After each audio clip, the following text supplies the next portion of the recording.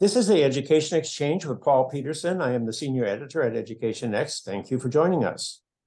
Randy Weingarten, head of the American Federation of Teachers, is receiving a good deal of coverage in the news media these days. Her union is being credited for the big win that took place in Chicago in the Democratic mayoral primary, and she's thrown her heft behind President Biden's reelection bid. And she's been accused by Republican members of Congress of keeping schools closed during COVID. So all these stories are adding up into making her one of the big players on the political scene at the contemporary time. Now, that's such a change from where unions were back in the 1960s when they didn't have the right to bargain collectively. They couldn't strike. They weren't a political influence in elections, particularly. And what was true for teachers was true for other government workers, whether they were the sanitation workers, the police officers, or the firefighters. The people who worked for government tended to be on the sidelines. They couldn't strike. They couldn't dictate terms to politically elected authorities. And indeed, if you go back into the 19th century, they didn't even have job protection. When a new political party came to power, they were just patronage workers that could be thrown out on the streets. So where does all this begin and how does it develop? So now Sarah Anzia, a professor at the University of California at Berkeley, is looking at this question in some detail. She's looking at how public employees first got their civil service protection when they were no longer being treated just as patronage workers. And I'm really pleased to have Professor Anzia with me on the Education Exchange today. So, Sarah, thank you for joining me on the Education Exchange. It's really great to be here. Thanks, Paul, for having me. Well, Sarah, you're really pulling together some fascinating hidden documents that tell us what was going on in the 19th century, material that people have overlooked for years. So what's your story? I've always been told that it was the muckrakers, those newspaper reporters, that were the heroes of the story. And now you're telling me it's a little different, bit more complicated than that. So what's going on here? Well, I need to start by saying this is a joint project with Jessica Traunstein at UC Merced, and she is an expert on machines and reformers, among other things, and local politics in the present day. But she and I started this project for precisely the reasons that you laid out in your introduction, which is as we look to the local politic landscape today, cities, school districts, one thing that is very clear is that the employees of cities and school districts, teachers, police officers, firefighters, have a lot of influence, and they're very active in the politics of those places. And that is quite different from where things were 100 to 120 years ago, as you point out. We started this project wondering, how did that happen? How did that broad transformation happen over time? And the account we give in the working paper that I'm happy to discuss with you today is it's not that progressive era municipal reformers had nothing to do with it.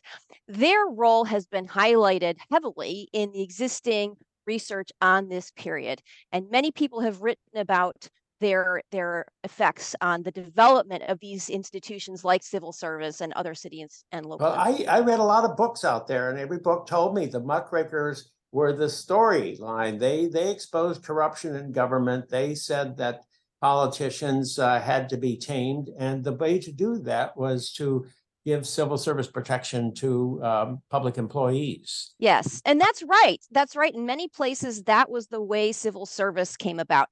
In addition, what Jessica and I are pointing to and are measuring and estimating is the role of the local government employees themselves. This is an account that has not been emphasized, and all of the research on how civil service developed in local and state government and the effects it had, there's surprisingly little discussion of the people who were most directly affected by those reforms and the people who stood to benefit most from them, the people who were employed by those cities and school districts. And so what we do is take a step back from the traditional story, which is when you think about public employees, usually the story starts in the 60s, 70s, and 80s. We go back further and we ask, what was happening with the employees before that point? And what we find and are able to document is that certain groups of city employees were active in local politics acting in a coordinated fashion and organized much earlier than that, in the 1910s, the 1920s, 1930s. And we find evidence that they played a role in getting local governments and state governments to adopt civil service for local governments. Well, you focus a lot on the firefighters, and you say the firefighters were the most popular government workers of the day, and the firefighters were the people who led the cause for civil service reform among municipal employees. So, but I don't know, firefighting. I mean, is that such a big deal? I mean, the firefighters don't amount to anything these days. So why are you focusing on the firefighters? They were a huge deal, Paul, and they're still very well organized and active in city politics today. But actually, one thing we found that I think many people have not yet appreciated is just how important firefighters were and how well organized they were in the early part of the 20th century. So if we just go back, as we do in this paper, and Well, I we now think remember the Chicago fire. There was yeah, that's right. That's right. Fire, So right? in the 19th century and early 20th century, especially, fire was a huge threat to cities because as cities were growing and densifying and buildings were increasing in height, fire posed a huge risk to the development and well-being of these cities. And so there was a great interest in having firefighters and paid, professionalized fire departments that could handle this. And so the firefighters were hugely important to cities at that time. And as they are today, firefighters and police officers were a very large share of the overall set of employees in cities. One thing There were a that, lot fewer teachers in those days. well, We didn't yeah, have many school teachers. They've grown in numbers a lot. But of course, they were women, and nobody paid much attention to the views of women. They couldn't even vote back before 1920 in many places, most places. So I guess, yeah, you would start looking at the male segment of the workforce back then. yeah, and teachers actually, of course, teachers are far and away the largest group of public employees today. Their numbers, because you have school districts everywhere, and every school district employs teachers. They are just far and away the largest category of local employees. At the same time, a lot of the way we have come to understand the development of collective bargaining in the public sector, the rise of public sector unions, is focused on understanding teachers and the competition between the NEA and the AFT, the NEA starting as a professional association, where the AFT, of course, being a union from the start and generating this competition. We are instead going back to firefighters in part because people haven't paid as much attention to them, even though they were really important. And what we have found is that local governments were seeing organized firefighters that called themselves unions starting in the earliest years of the 20th century, and especially picking up in the late 19 teens. In 1918, the International Association of Firefighters was formed by the American Federation of Labor, and it really, really took off. And we have found example after example of these organized firefighters, these IAFF locals, pushing for and claiming credit for the adoption of civil service laws at the local and state level. The International Association of Firefighters, the IAFF. So did they push for civil service protection? Was that one of their political issues? Yes, it was. And we can show many examples of that. So when in Salem, Oregon, in the 1930s, the local firefighters union handed out leaflets pushing for a local civil service ordinance. In Wyoming, the largest cities in Wyoming, 4 or 5 of them, had IAFF locals by the late 1920s, early 1930s, and they worked together to push for a state law in Wyoming that would and did create and require civil service for firefighters in the state. Wyoming, the cutting edge of the labor movement in America. Is that what that's what's so counterintuitive about this, Paul, that people don't think of places like West Virginia and Wyoming and Alabama as these and Kentucky as places where labor is at its strongest. That's just not what the picture we would draw in the present day. But it is absolutely true that some of the earliest firefighters unions were started in Great Falls, Montana, Pueblo, Colorado, in part because they were close to mines and steel mills, and that those workers were in unions. And it seems to us from the preliminary work we've done that those unions in mines and steel mills may have helped to create and encourage unionization among firefighters in those places. There's a lot more work to be done on that topic, but it's very interesting and an entirely underexplored study. Well, where are you getting all this fugitive material that's hiding in plain sight? Well, we are, let's just say together, very curious and resourceful. So we've done a couple of things. The project started with a digitization of data tables in the annual yearbooks of the International City County Management Association. So these are tables that are really difficult to wrestle with, but we did a lot of work to put together information from these tables on when many cities adopted civil service, over 1,000 cities. And also, one of the great things about this resource is it tells us which cities had organized firefighters and other employees in these early years and when those organizations were started. So that's a key part of our analysis, is this quantitative analysis of over 1,000 cities, where we show the link between having organized firefighters and early AFSCME chapters and the adoption of civil service. But the examples we find in newspapers. We find from documentation on the websites of IAFF locals. But the newspapers at this time really covered this and showed that firefighters were very active on this issue and provide plenty of examples of that. Well, listen, how do you convince those people who believe that it was a middle-class reform, the civil service was, and not something that was imposed on the public by unions? So, you may have found some union activity, but how do you know that's more important than the middle class efforts that were being made out there? Isn't civil service being adopted where the reformers are the most powerful? Yes, and the answer is both of them. So reformers clearly played a huge role in the push for civil service in certain places. In Massachusetts and New York, right after the federal government first adopted civil service through the Pendleton Act for some employees. In Iowa, the push for civil service was clearly a municipal reform effort. It started with the Des Moines Plan, and then it spread to cities in Iowa.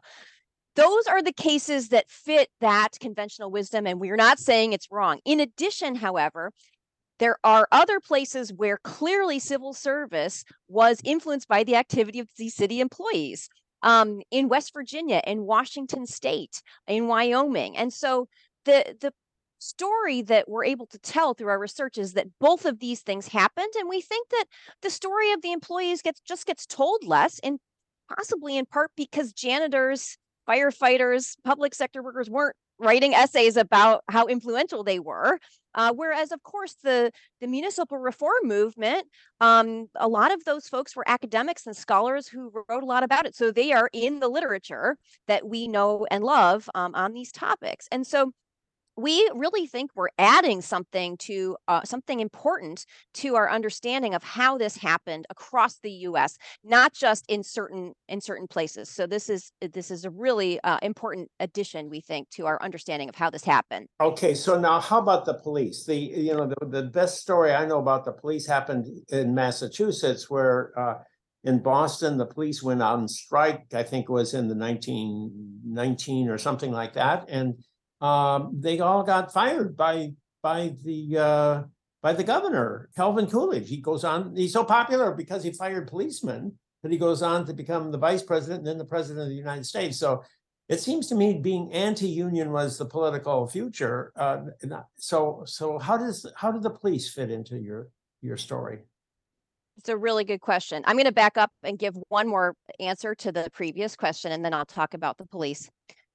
So in our paper, we do account for the role of the municipal reform movement to ensure that what we find as the role of employees is not just due to the efforts of municipal reformers. So when we account for a measure of the strength of municipal reformers in the cities we examined, we still find that places that had organized firefighters were more likely to get civil service. So we know it is not only the role of the municipal reformers doing this. The police are a really interesting case because from the beginning, there was deep concern among folks in the labor movement in the American Federation of Labor about whether police should be allowed to join the labor movement, given that they were called in to break up private sector labor strikes. Yet in 1919, as you mentioned, the AFL said, okay, we will issue charters to police unions, to police locals. And that year there was the enormous Boston police strike. And that had the effect of, as many people say, setting back the organization and unionization of police officers for many years. And even today, police unions are much more fragmented than other groups of employees like teachers and firefighters. There is the Fraternal Order of Police, but there are other police organizations across the US. And this is something that is not well understood or well studied. In our own research in this project, Jessica and I have sadly had to leave out the police from our quantitative data analysis because there aren't great data on whether cities had police unions or police organizations. However, there are some data. Clearly, many cities did have Fraternal Order of Police locals. And we have examples of cases such as in West Virginia, where the state law that was eventually passed to require civil service for city employees, it applied first to police. And who was behind the passage of that law? The state president of the Fraternal Order of Police. He had been working for 2 years to get this passed. So again, this is an untold, unappreciated part of the picture. And when we think about the spread of civil service adoption. So how does this all come together? When do we have pretty much most government workers at the municipal level covered by civil service legislation? Does this happen in the 30s or the 40s or 50s? When do we see sort of the new world of civil service in public sector employees?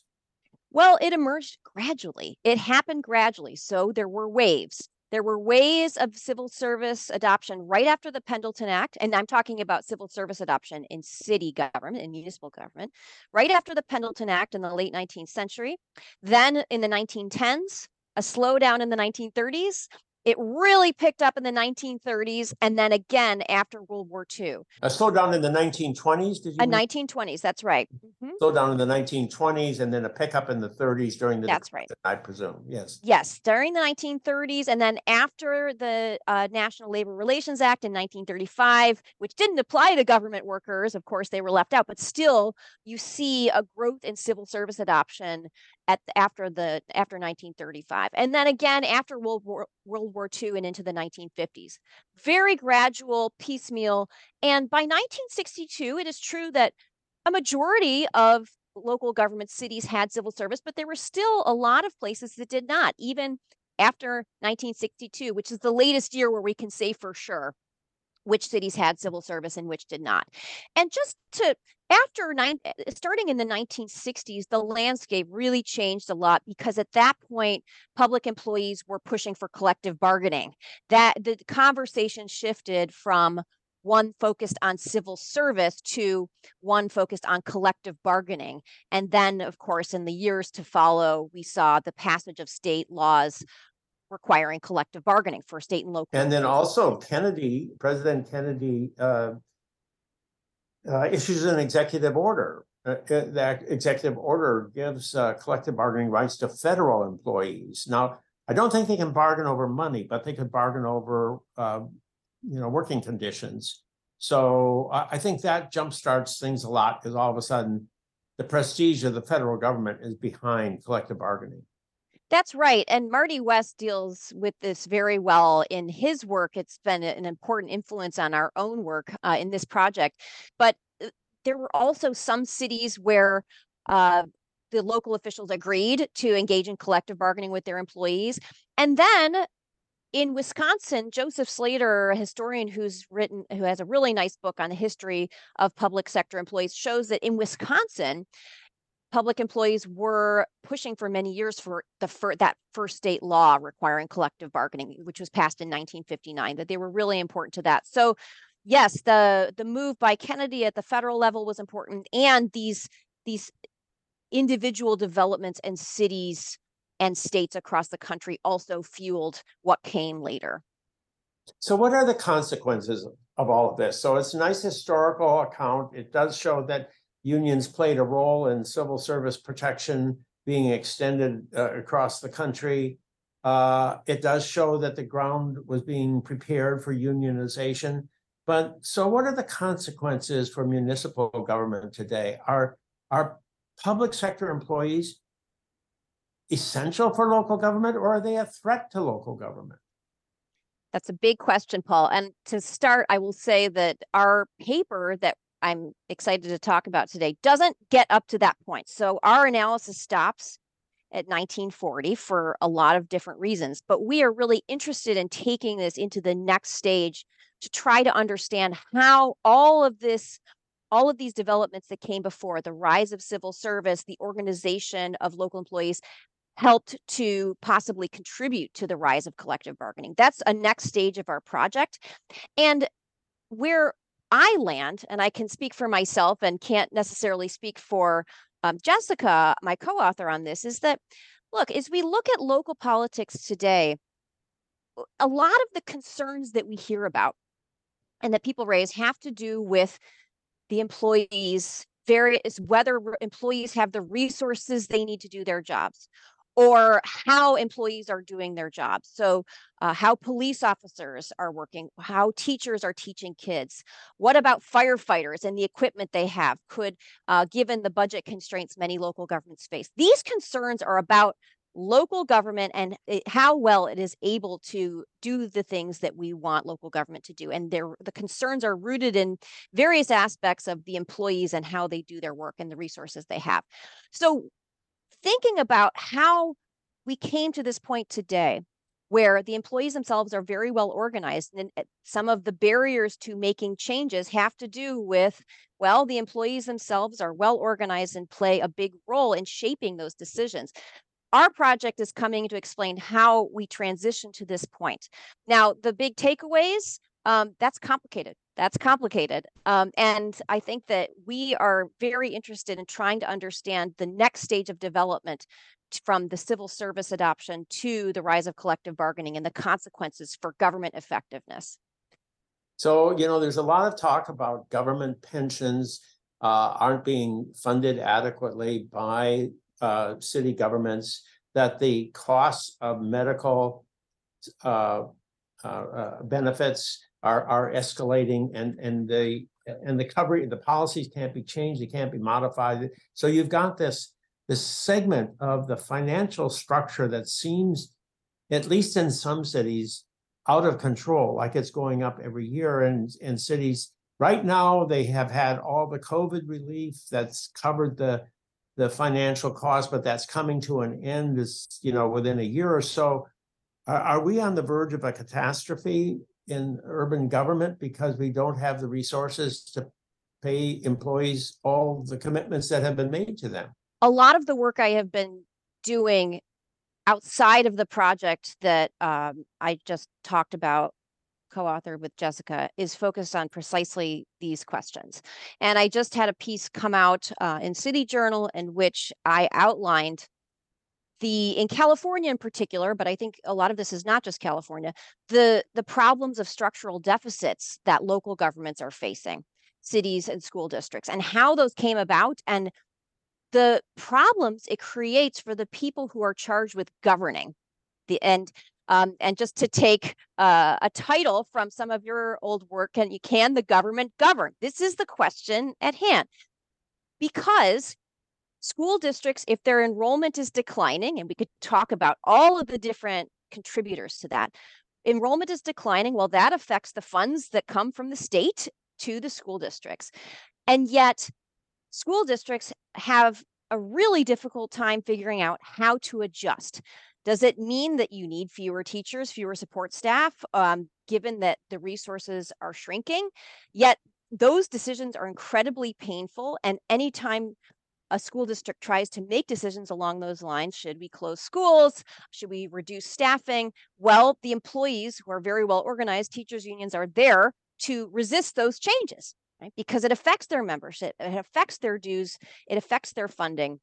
And so this is a big political challenge where you see school boards and city councils unable to make decisions to change with the changing circumstances they're facing. The same thing is happening in cities, and retirement costs are a huge part of this.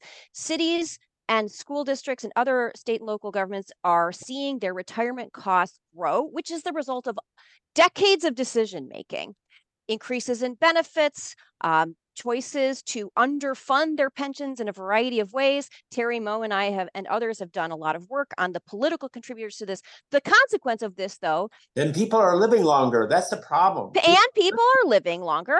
But those things can be factored in. There are models for that, right? But decisions to not adjust those and make more contributions on a regular basis to pay for that, those are political decisions. And what's happening now is that around the country, governments are playing catch up. They're having to contribute more to pay for underfunding of the past. This is, in addition, healthcare has gotten more expensive. And so what this has done is put enormous pressure on government budgets. So this limits what's available for salary increases, for hiring more folks, precisely at a time when the needs have gone up. Kids are coming back from the pandemic and need more resources. Well, the money isn't there for that, right? Because school budgets are constrained. If there are increases in crime and there's an interest in hiring or training more police officers, well, okay, that's hard to do because not only is it difficult to recruit police officers in this climate, but also city budgets are constrained. These are some of the central challenges facing local governments today, and it's not totally clear how it's all going to get resolved because the retirement costs are coming. They're here. And they're not going away. I don't think there's going to be a big federal bailout. That's, I don't think that is forthcoming. And so I think that we're going to continue to see the squeeze, and this really puts limits on what local governments are able to do.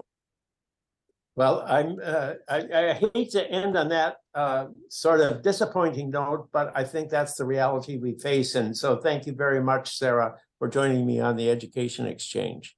Thanks very much, Paul, for having me.